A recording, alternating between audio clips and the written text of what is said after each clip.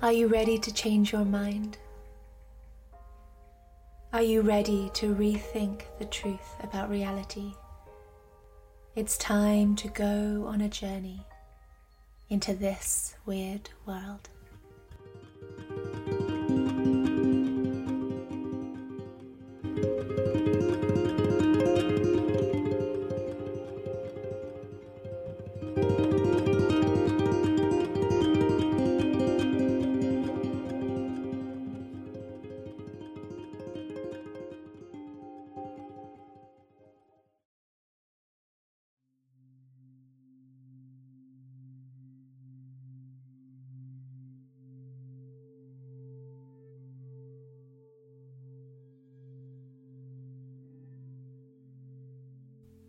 Hello and welcome back to This Weird World. My name is Tansy Bajent and I'm your host for this show.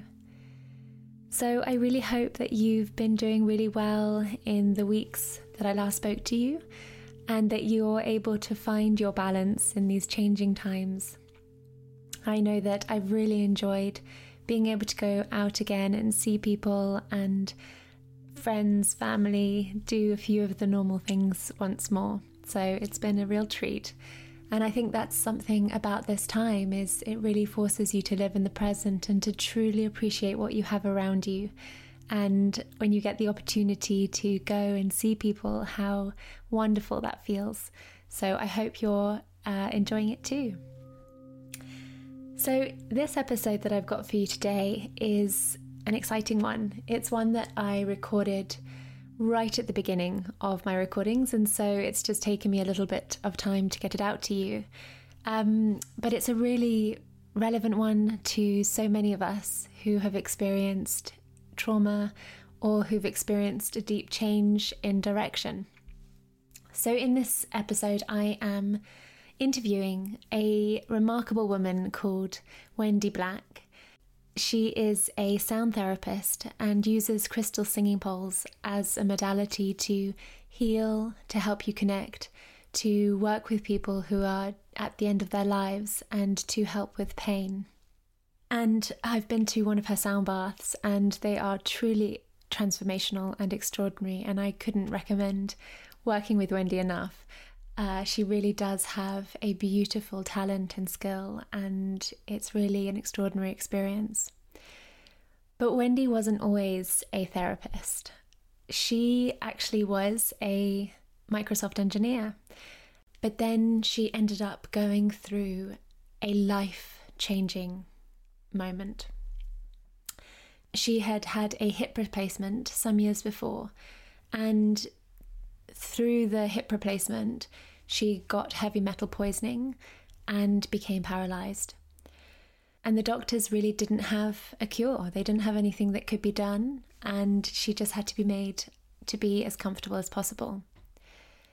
Now, this interview is all about showing how Wendy moved through paralysis, how she felt when she was in paralysis, what the experience was like, and actually how she ended up managing to heal herself.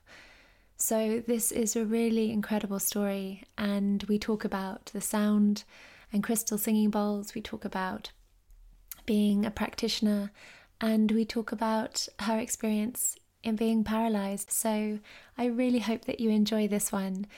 Wendy is such a pleasure to talk to. She is a beacon of light and love and joy and kindness, and so it's always a real honor to have such guests on my show.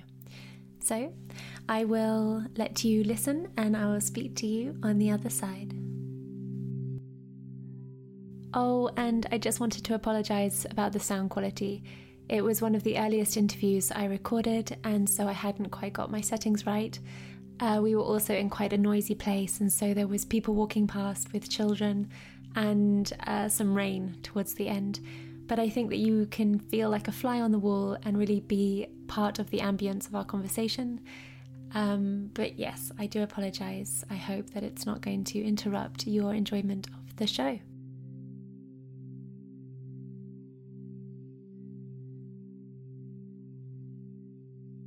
Wendy, thank you so much for joining me on this podcast. It's so lovely to have you here. I wonder if you could give the listeners a little brief description about who you are and what you do.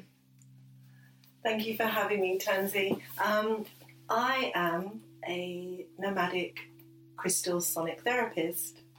I basically roam wherever anyone will have me to play crystal singing bowls that are made from precious, semi-precious stones and minerals, and work on a cellular level to promote energy release and life improvement.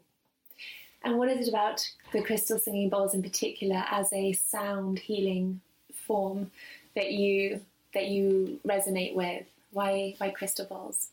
The crystal bowls for me helped me during a time when I needed to rewire certain neural pathways, having experienced a heavy metal stroke.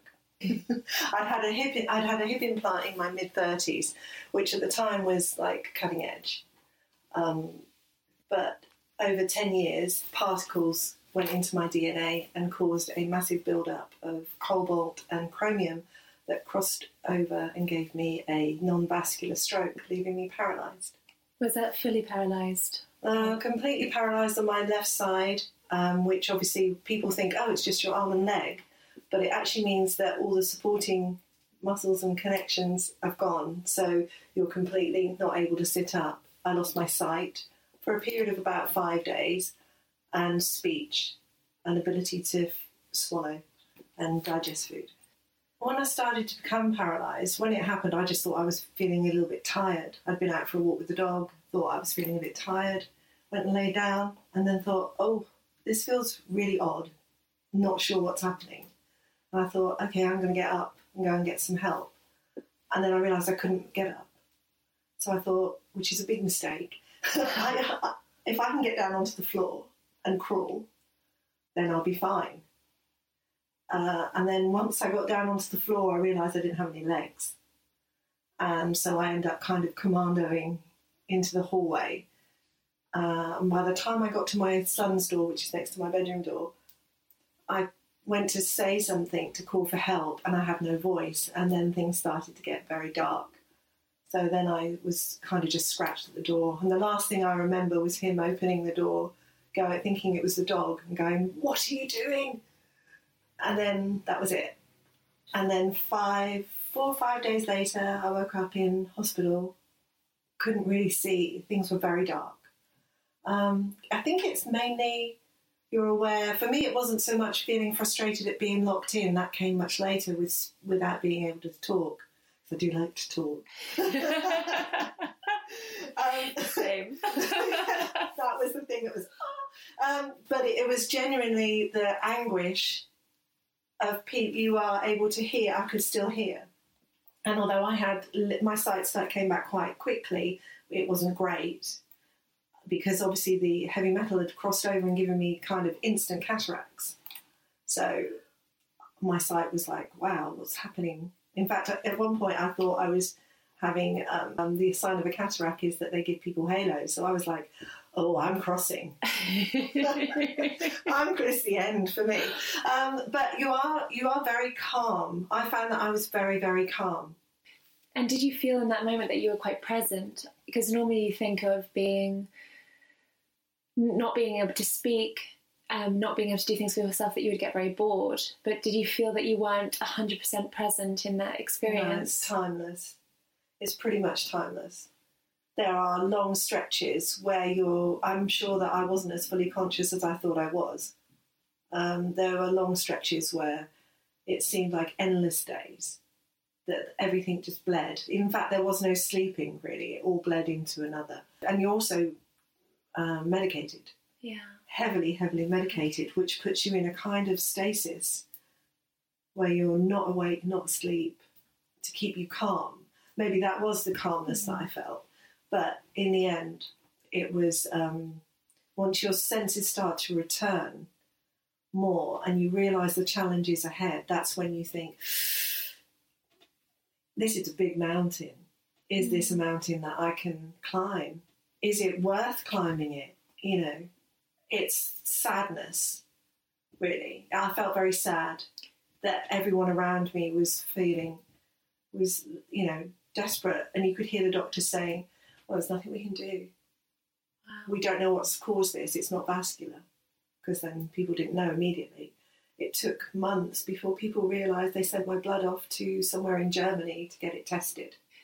And because that was at that point that you could hear that they were talking about your prospects of life. That they said that I had 5 years left to live and that they would make me very comfortable, but I could be discharged. And I can remember the despair on my husband's face, because he was like, well, she can't sit up, she can't eat, she can't do anything.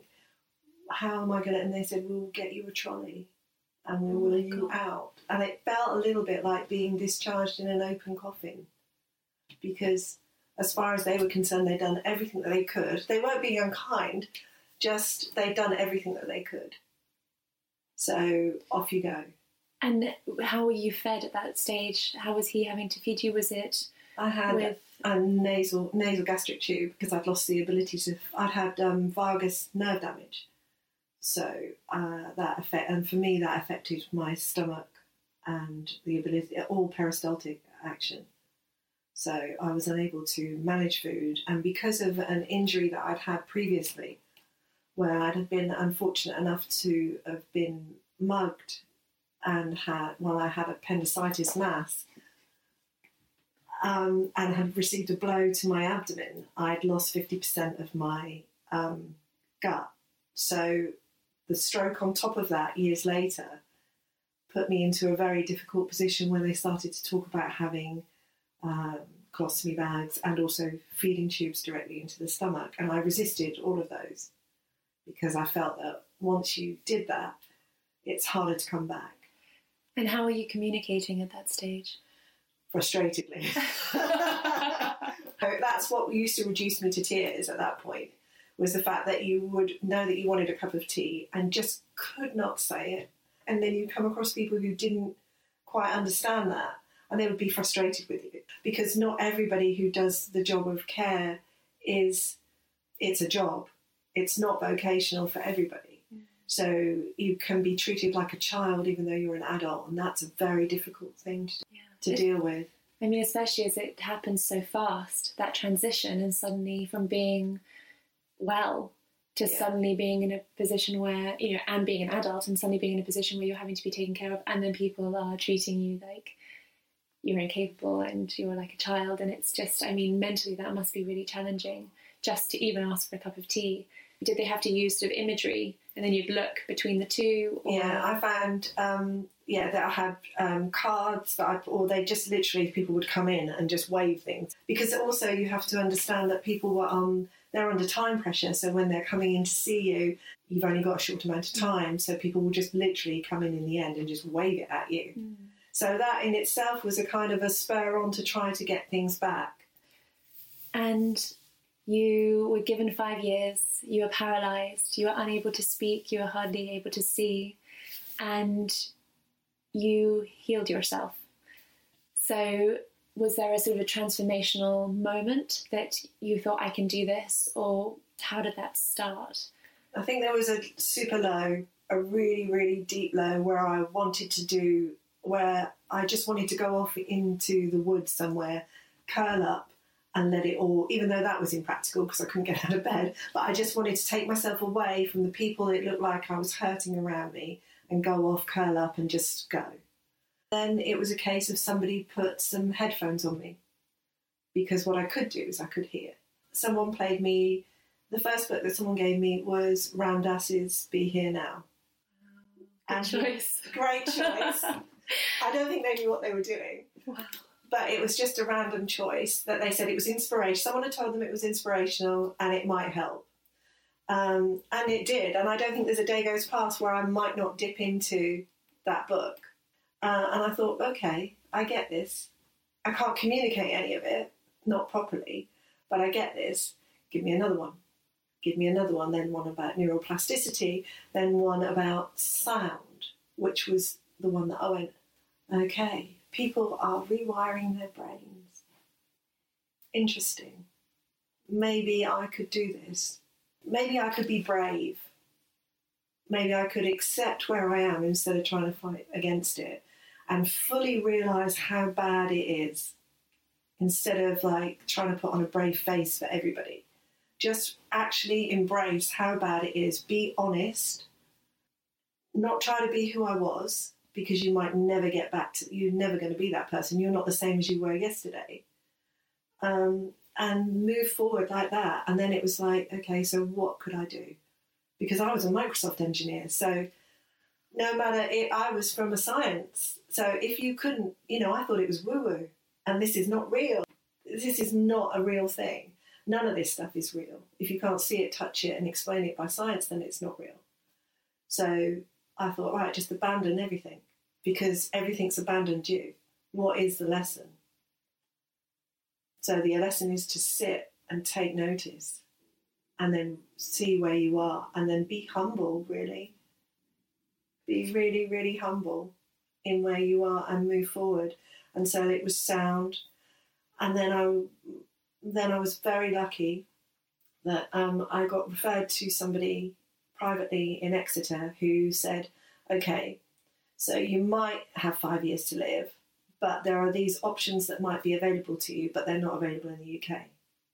So having been out of work for a while and still quite proud, not let go of that one, I didn't want to ask for financial help. So my daughter's friends, who I'm very lucky, all put in a crowdfunder for me to go and do me properly, not dip your toe in and say, oh, I tried that once and it didn't work. To properly take time out and just do you. At this point, sorry, just to interrupt, were you still in the same paralysis? I went in a wheelchair. Okay, and could you still not talk? I could talk a bit. So you noticed that through listening to the sound, doing meditation, you started to be able to start to formulate words and be able to speak a little bit. But I mean, there was a huge way to go, if anywhere. But you were just noticing that there was tiny little improvements that were being made. From meditation particularly, I started having experiences, and that made me able to dial down my pain medication. And mainly it wasn't because I thought, oh, I'm having relief. Mainly it was because I started to have these wild experiences doing meditation. And I was like, so are these real? Are these like travelling different places and seeing different things and connecting to things and travelling down tunnels and then popping out places? Are these real, or is this because I'm on medication? Yeah. So let's dial down the medication. Stay with the pain. Use the meditation and the sound to deal with the pain. Very crudely, because, I'm just learning this from listening to things. I've not had any experience yet of yoga or meditation or actual people. This is just your own sort of thing. So I went to Spain to see an autoimmune specialist. I went to stay with some friends at 3,000 feet, great altitude. It's where they used to set, I think they sent Julius Caesar there to get over pneumonia back in the day. Yeah. So it's one of those places that kings and queens would go. Wow. That helped tremendously, the high altitude. Still in a wheelchair, but then thinking, well, actually there might be something to this, but my medication by now is down, down, down, down, and I'm starting to be able to swallow. I'm having soft foods, which food is so strong. I can remember eating an egg and thinking, my gosh, I can taste the chicken. Literally, like, a bit like, how people go about goat milk. People say about goat milk how it's so much. So overpowering. So overpowering. Yeah. That was everything. Wow.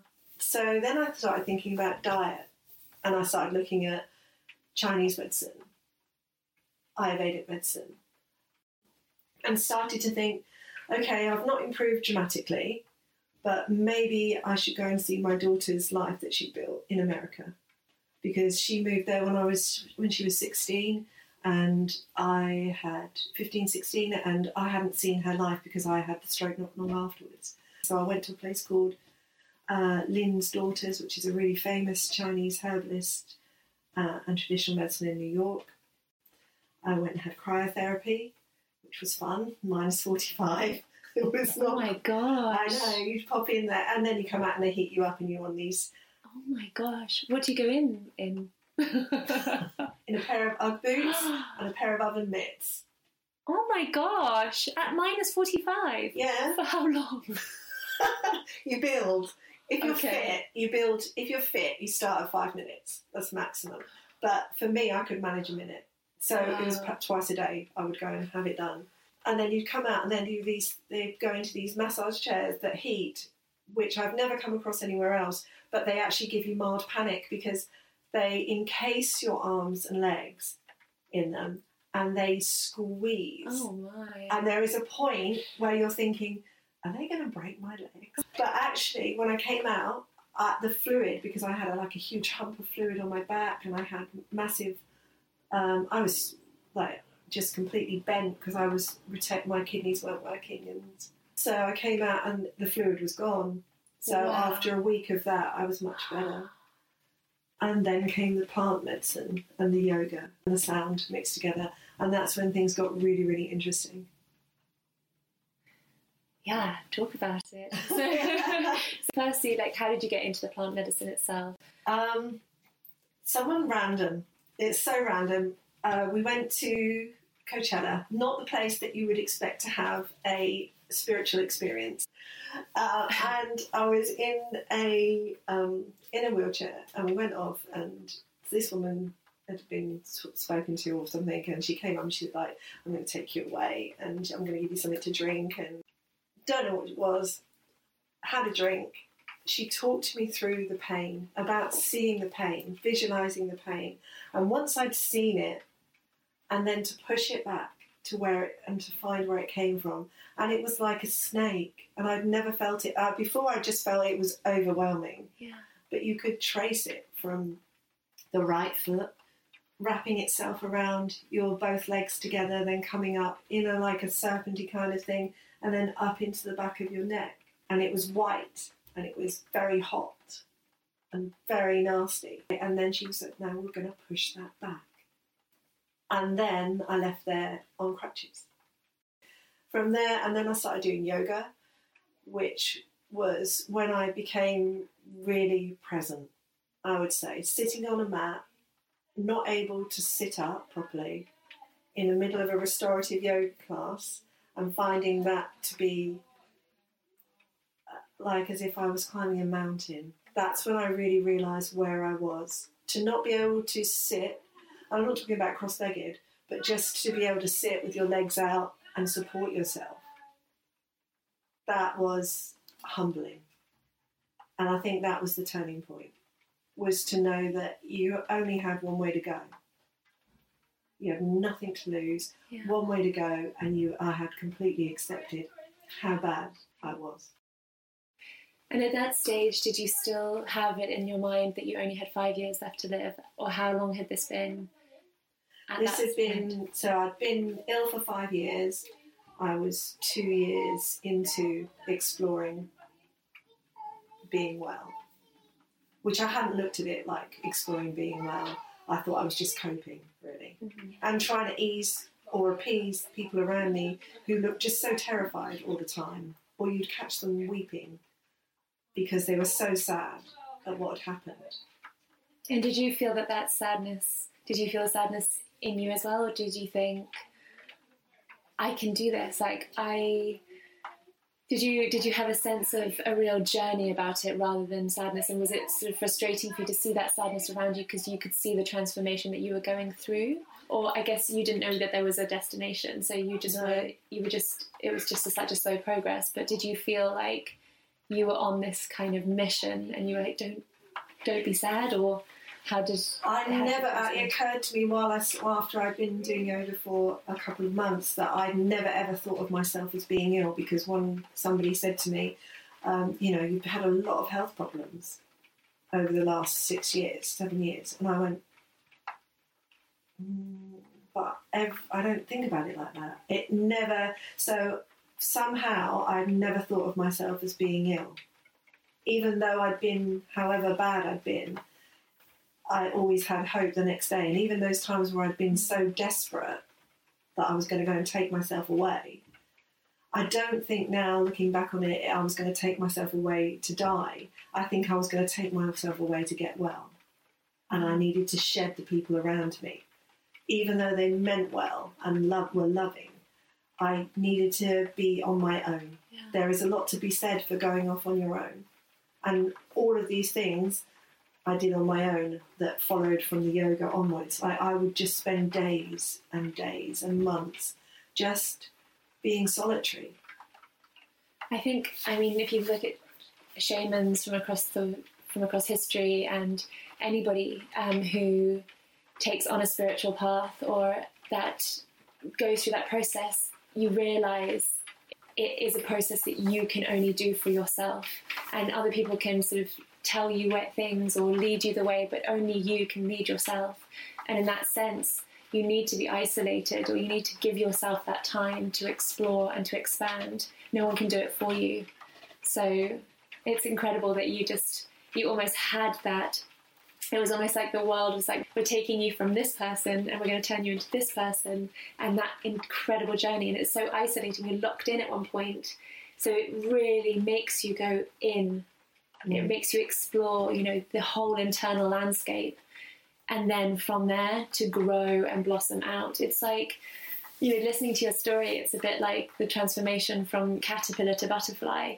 And you go into that stage of that chrysalis where you literally are locked in. You're transforming inside, and no one can necessarily see that until you start to break out of the mold that you were in and you find your way to fly.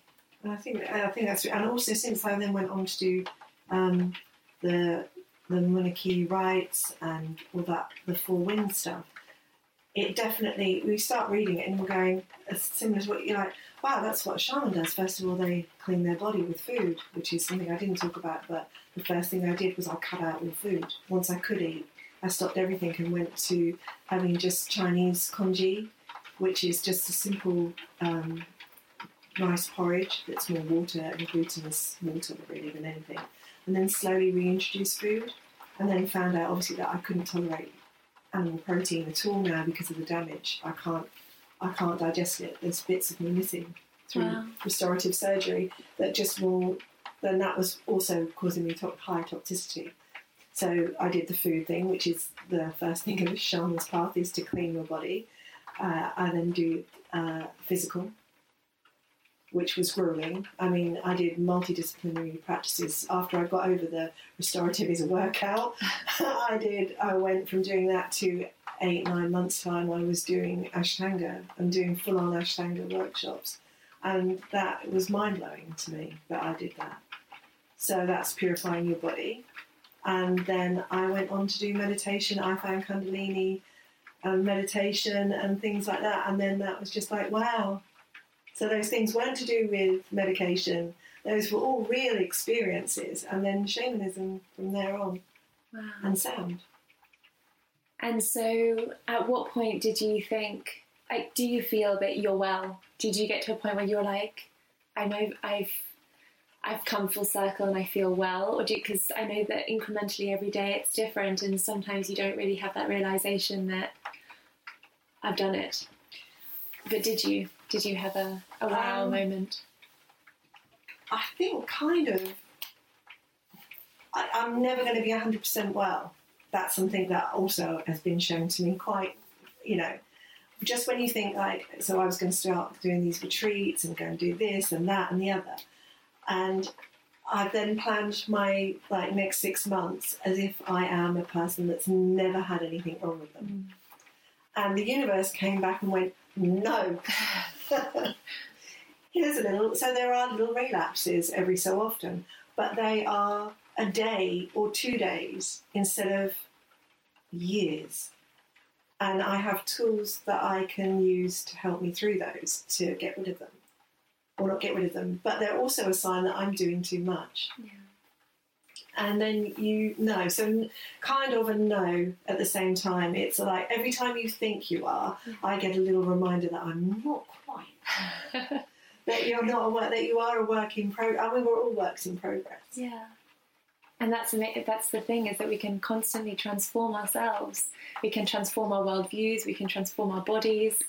We're constantly a work in progress. We're constantly changing and adapting, and Definitely. And that's what I think we have to do with the world itself as well. But have you been back to the doctors? Have they perceived you to be? When I was still like, this is who I am, this is my journey, and I walked in there really proudly and went, here I am, not in a wheelchair, not on crutches, not having, having horrific times of pain and whatever. And they were like, wow, how have you done that? And so I listed all the different modalities that I've done, and still continuing to expand, because it's just like the world just opens for you. And they were like, can you give us everything that you've done? But we can't recommend it because we are not able to. But if I could print off some of the places that you've been to, and I could leave them on the side. This is a neurologist, and he could leave them for patients and say, oh, I've got someone who might have done this. But they can't actually say, hey, go off and take some plant medicine, go off and do yoga, get off your meds. And do you think that that's, obviously we have to have limitations, we've got to have controls, but do you think it's one of the sad parts of the society that we live in now that so many people might be stuck in paralysis or in a difficult, ill or, unhealed, or what does, that they could be stuck there and have no knowledge that there is any way forward or that there is any way out because there's no one to support them in that way? A lot of people. I had a sound bath at the weekend and everybody that turned up was ill. And it was not only a reflection to me of some of the states that I've been in, because they were at various states, but these were all people that are, I'm not saying that they're not ill, but we talk about psychosomatic illness, but we don't ever talk about psychosomatic wellness. So it's so acceptable to say that you can be psychosomatically ill and you can bring these things on yourself, but we never say that you can reverse that. So that to me is logic. That's not woo-woo alternative. That's just logical. If you can make it happen, you can make it happen in reverse, surely. Yeah. Well, my father had to have a liver transplant, and they told him, stress itself eats up the liver. So as they're like, you cannot feel stress because stress damages your body. It's going to damage your liver, and it's going to last for a less amount of time. And it just makes you think, it's like, if stress is essentially a feeling, you bring that upon yourself. If that can create damage in your body and can create illness, then surely exactly what you say, the opposite of promoting healing in yourself and being well, does exactly that. It creates wellness in your body. And it's, we're looking at placebos and things like that. We have not explored, because of pharmaceutical companies and because of the rigid ways that our society works, we haven't actually explored the true nature of our imagination and of how we can direct our thoughts. It's a kind of extraordinary thing that's not more promoted, and it's because it can't quite be explained by the science that we have now. I think it's also a huge monetary thing. And if you think about it, when we're children, we run around, you fall over and they hurt their knee, you hurt your knee. The first thing they do is they put their hand on their knee instinctually, because it makes it feel better.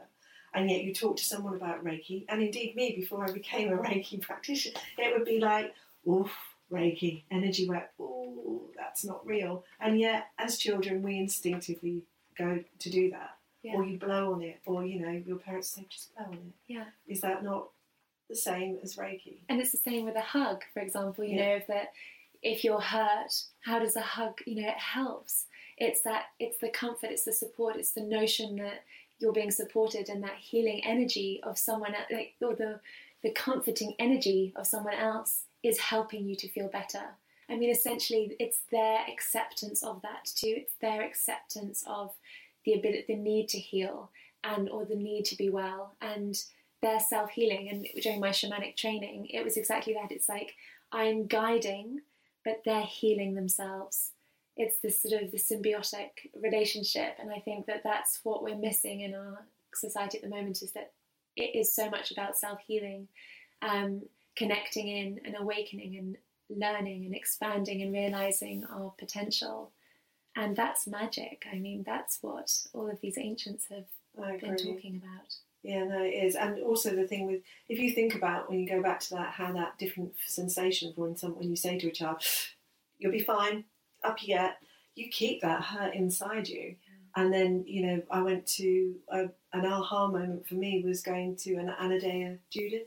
Anodea Judith is like considered she's a Western psychologist, a bit like Ram really, also similar sort of age, who is a leading light really in energy work, and she combines the two. She does Eastern, I'm going to get it wrong, but it's Eastern body, Western mind. So she correlates Western psychology with Eastern medicine, all of it. So we talk about chakra development as you're going up. And I went to one of her lectures and I was like, that's it. It's all energy. Yeah. We are all energy. And once you start to realise, I think that, and then for me that helped me because being sciencey, it was like, oh, okay, now I can really run with this. And I know that people go, oh, that's new agey science, that's not real. Actually, it is real. And we can feel that if you just stop for a moment and you look for the most ancient part of yourself and you look for that part of yourself that's immortal, that you can actually start to tap in and you can start to feel the energy that's within you. And that can be such a transformative moment. I agree. And that's all that's needed. Anyone can do it. We don't need to have priests or scientists or anyone telling us. And the only person that's limiting us is ourselves. No, and that is where I am. There's a kind of got a little bit preachy at a sound bath the other week. Yeah, and I had to tell them, oh, am I lecturing a little bit? Because I realised that a few of the people, you know, they just needed to stop.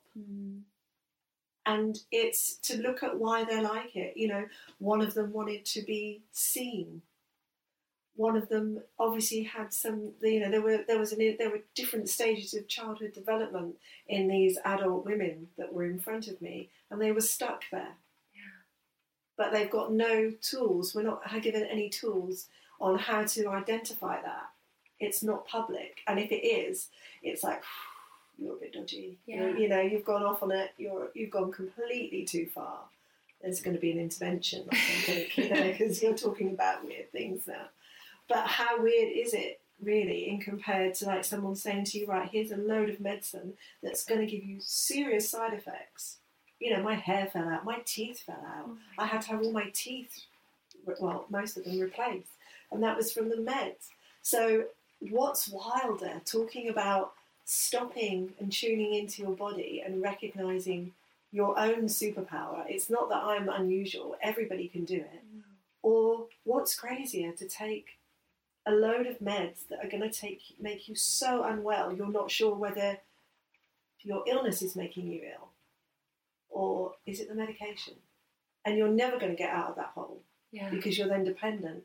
That was one of the hardest things, was to get out of the meds, because I was addicted to morphine, a morphine driver. So getting out of that sort of thing, and that, you know, that has changed my worldview entirely. What worries me at the moment is that because there is such a rise in awakenings and acceptance of things like astrology, energy work, and sound as a modality, that you can get that thing that happened in the 60s and the 70s. In the 60s, there was that huge breakthrough of psychedelics and meditation, and that there is a different way to be.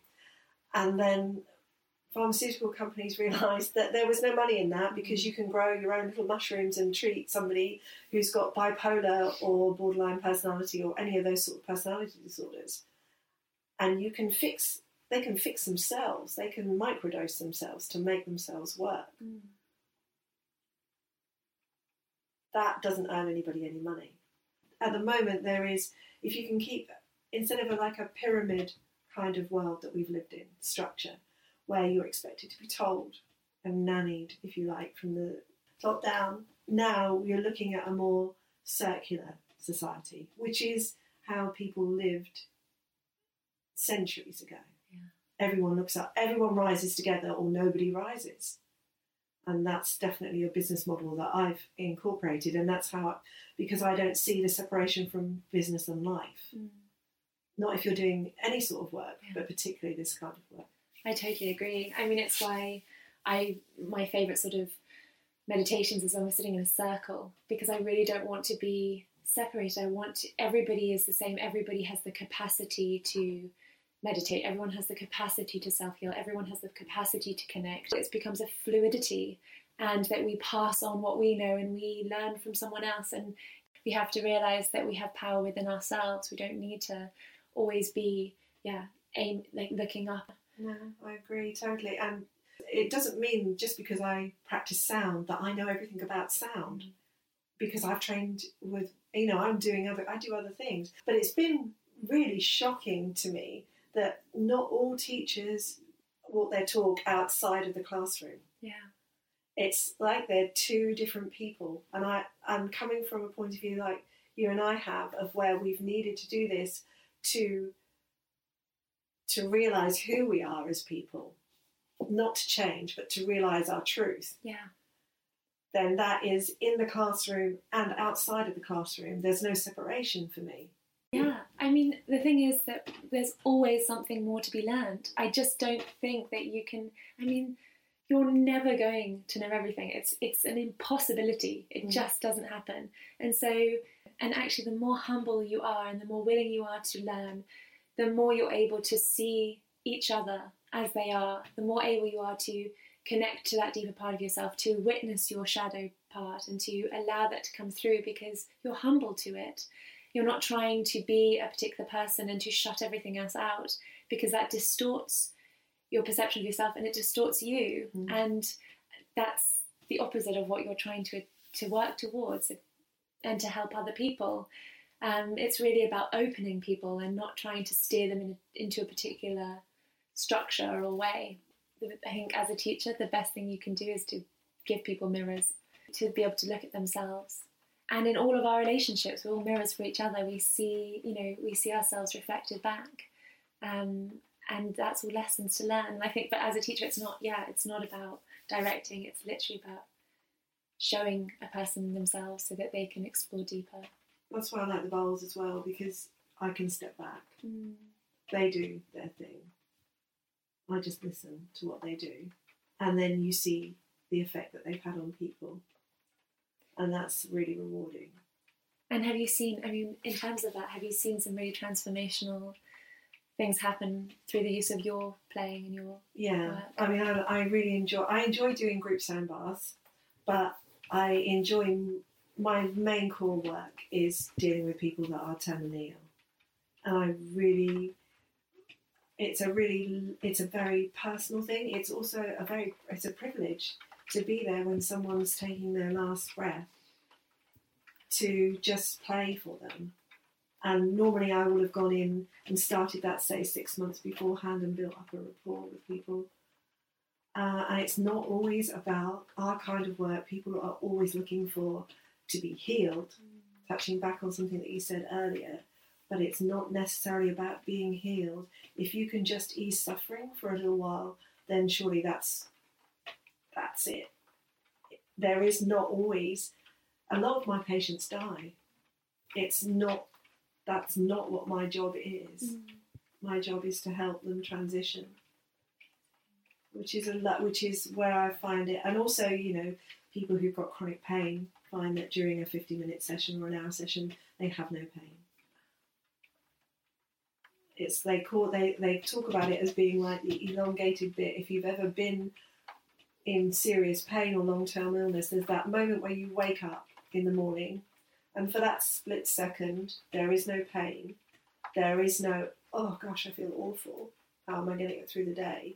There is just you've woken up and it's the day. And that's gone a second later, because your pain, as your senses come in, starts to rise. Whereas they talk about it being like an elongating that daybreak. So for that point, that's what someone said to me. It was like the first moment that they wake up. So if you could do that for 50 minutes for people, that's all you need to do, I think. That's as difficult as it gets. Yeah. And that's not difficult. But as transformational to that person as possible. You know, when you are living with a lifetime of pain, to have a 50-minute gap in the day where you don't have pain, I mean, that's just transformational. I have a patient who's she's not now, she's just gone back to work after having 2 years out of work. She's a nursery nurse and she had chronic migraines. She's not been able to function. She's got 2 young children and she's gone back to work. It's just fabulous. And the one thing that you wouldn't associate would be noise to fix a migraine. Or somebody else who's been off work for 5 years who's gone back and she's had chronic fatigue syndrome and she spent 10 years or 5 years 5 to 10 years without avoiding all noise, all contact. And when someone said that I could help her, they thought, or the bowls could help her, that they were crazy because it's noise and it's going to make me feel awful. And she's gone back to work. So, yeah, there are huge transformations. Some people have huge spiritual wake-ups. Huge. Yeah. So, but mainly the relief on pain. Why does it do that? So what is it about sound resonance that affects us so deeply? It's because of the bowls that I use. They work using frequencies. I work with 432 and 440.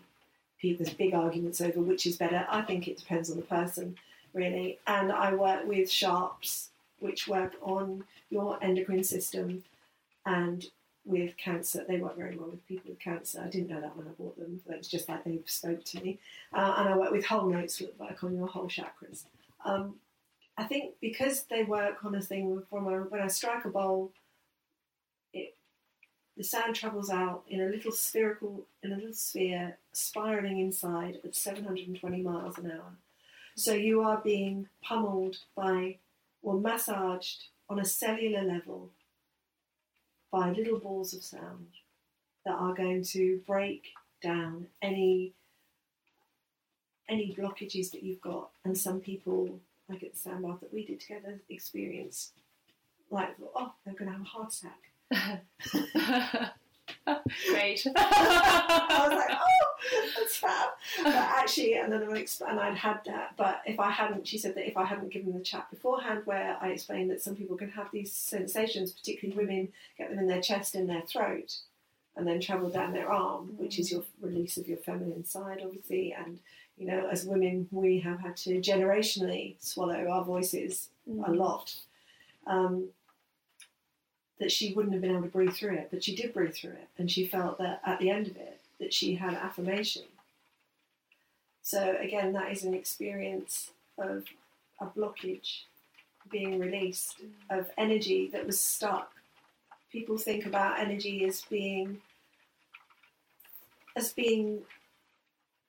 very solid thing, like turning on a light switch. But it really isn't. We are just made up. We are a dance of two types of energy flowing all over the place, and it takes a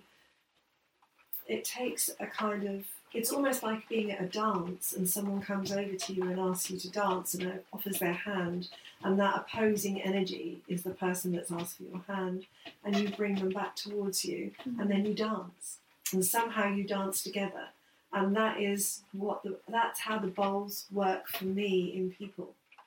They enable the energies that are in them, the molecules that are in them, from blood to bone, to vibrate at their frequencies, which is neither a negative or a positive. It just is. Illness isn't something that has happened, is a bad thing that's happened to you. It's just energy that is gone slightly awry. And it's the whole universe is a massive dance. Yeah. It's a flow, nothing's solid. But we see things as solid. So the bowls help me, and when I'm working with them, that's what I see. I just see energy. So people turn into nice little energetic lights at the end of the things, and I can see by the way that they move or they vibrate how they respond to it all. So it's like when you work, must be like when you work with Reiki, and you connect in and you can just feel the differences of the different energies that are present. I mean, I have quite a lot of sight, so I do kind of see things, particularly when I'm doing journey work. But I think that's extraordinary, and I do sort of see you. I think Wendy and I did a event together where I led a meditation and then she did the singing, you did the bowls, and it was really incredible because I was able to both experience it and then to sit up beside you and watch it, and could feel just your total, I think power is maybe the wrong word, but it's that sort of energy, I guess, over that space and over all of the people there, and this real sensitivity to every person. No one was left out, and just creating this harmony, this symphony of sound, yes, but also the energy that was working through everybody. It was just kind of extraordinary. And oddly, when I have a moment when I got up, between lying down and sitting up, I could see colour everywhere, and just in different places. And I didn't really attune it to anything. I just I was in a kind of strange space. So I just remember sitting and then just sitting down and kind of just going back into listening to the waves and how that was taking me out of body. But I have this very clear moment of just seeing coloured light. And you're sort of witnessing that and working with it. And I just think it's extraordinary. You really do have a beautiful gift to give. Thank you. And it comes from a place of, just really that I've walked that path and I know where people are. And it is difficult to do it for everybody, because there were yoga instructors, people there who are just ready for it, and they're open, and their chakras are open, they are ready. And I could have played there were 3 people there, I think, that I could have played, and you're one of them included, that I could have played a completely different, very, very powerful set for. A thing called harmonic dissonance, which is a very, very powerful set, and I use it a lot with people who've got cancer. So people who are very, very poorly can handle it, but sometimes I do couples ones where one person's very ill and one's not. The person who's not ill can't cope with it. How interesting. They get up and they normally leave a little bit through, or I have to put them to sleep a little bit beforehand. So I play a different kind of set, and then when they've gone, you just know when they've gone, and then I can play for the person that's ill, because they can experience it while they're sort of in that sort of stasis, but if they're conscious, properly conscious, people who are not well. But people who are in energy work love harmonic dissonance and binaural beats, and the changing of people's brainwaves works fabulously with people that have anxiety, depression. Oh, all right, Wendy. I think, wow, we've done well. We've gone over an hour. And that was, I think we could talk all day, if not longer. But it's been such a pleasure to have you on the podcast. Thank you. I suddenly got lost halfway through that, the fact that we were even recording. I just got so excited and hooked into our conversation. But yes, thank you so much for coming. Pleasure. And if people wanted to get hold of you, how would they do that? They would do that on Instagram, which would be Ananda Rising, and on Facebook, which would be Ananda Rising. Wonderful. The easiest way to get hold of me. Great. Well, thank you so much, Wendy. You're welcome. It's been lovely.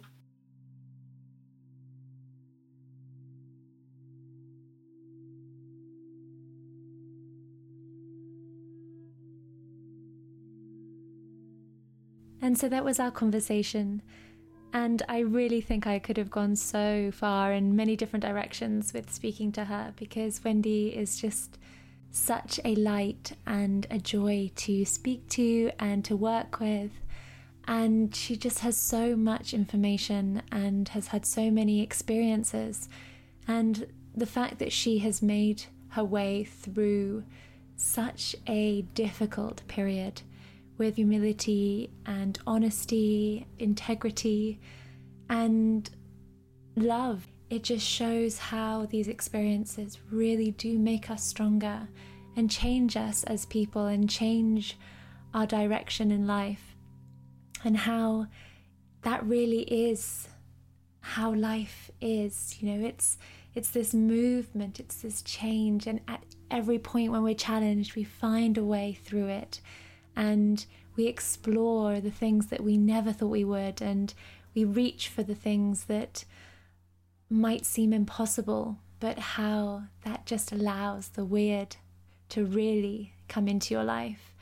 And I just think it's fascinating that Wendy came from that scientific background as a Microsoft engineer to then accept her situation, to surrender to it, and then to take control and to explore things that she never would have explored.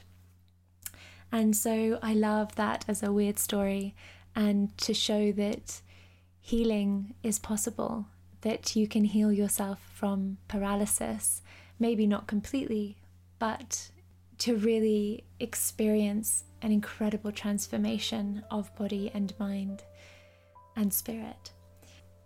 So during that episode, she did say about her listening to Ram Dass as a way to reach out for that spiritual something, to see about deeper meaning. And so she listened to the audiobook Be Here Now by Ram Dass. And so instead of using music to end this podcast, I've taken a little clip and put that at the end, which is Ram Dass speaking. So I hope that you enjoy that. And I look forward to speaking to you very soon. If you want to be in touch with me, then find me on my website, which is tansialexandra.com. Or you can follow This Weird World so that you never miss an episode. And you can hear these episodes wherever you get your podcasts, from Spotify to Stitcher to Apple Podcasts.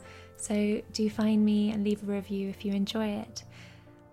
So I just want to send you the deepest blessings and wishing you a really beautiful month.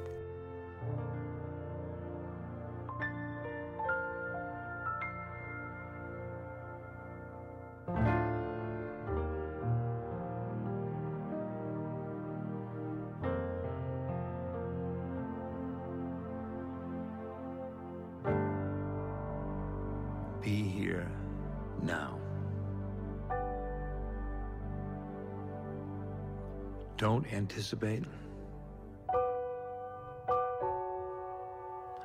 Don't yearn for things of the past.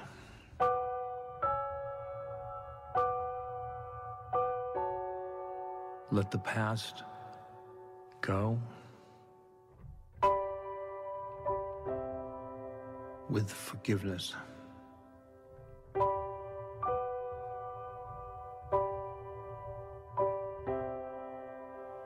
And let the future go with no anticipation.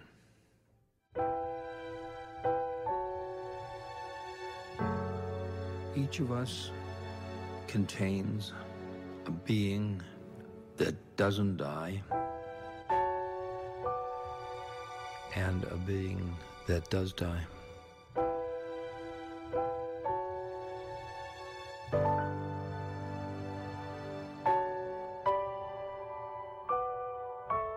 Everything must change, except the soul.